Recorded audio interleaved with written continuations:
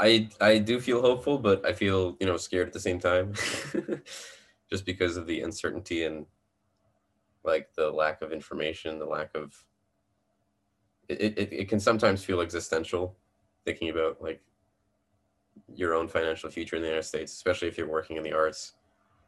Uh, so like I remain hopeful, but I feel like if I hadn't been going to another country, or if I hadn't had the option of working in another country, I would feel less hopeful. Still hopeful, but like less confident. Um, I just don't feel that super confident in the arts space in the United States. But hopefully it'll change. I really hope that it will change. um, I don't know how it could, but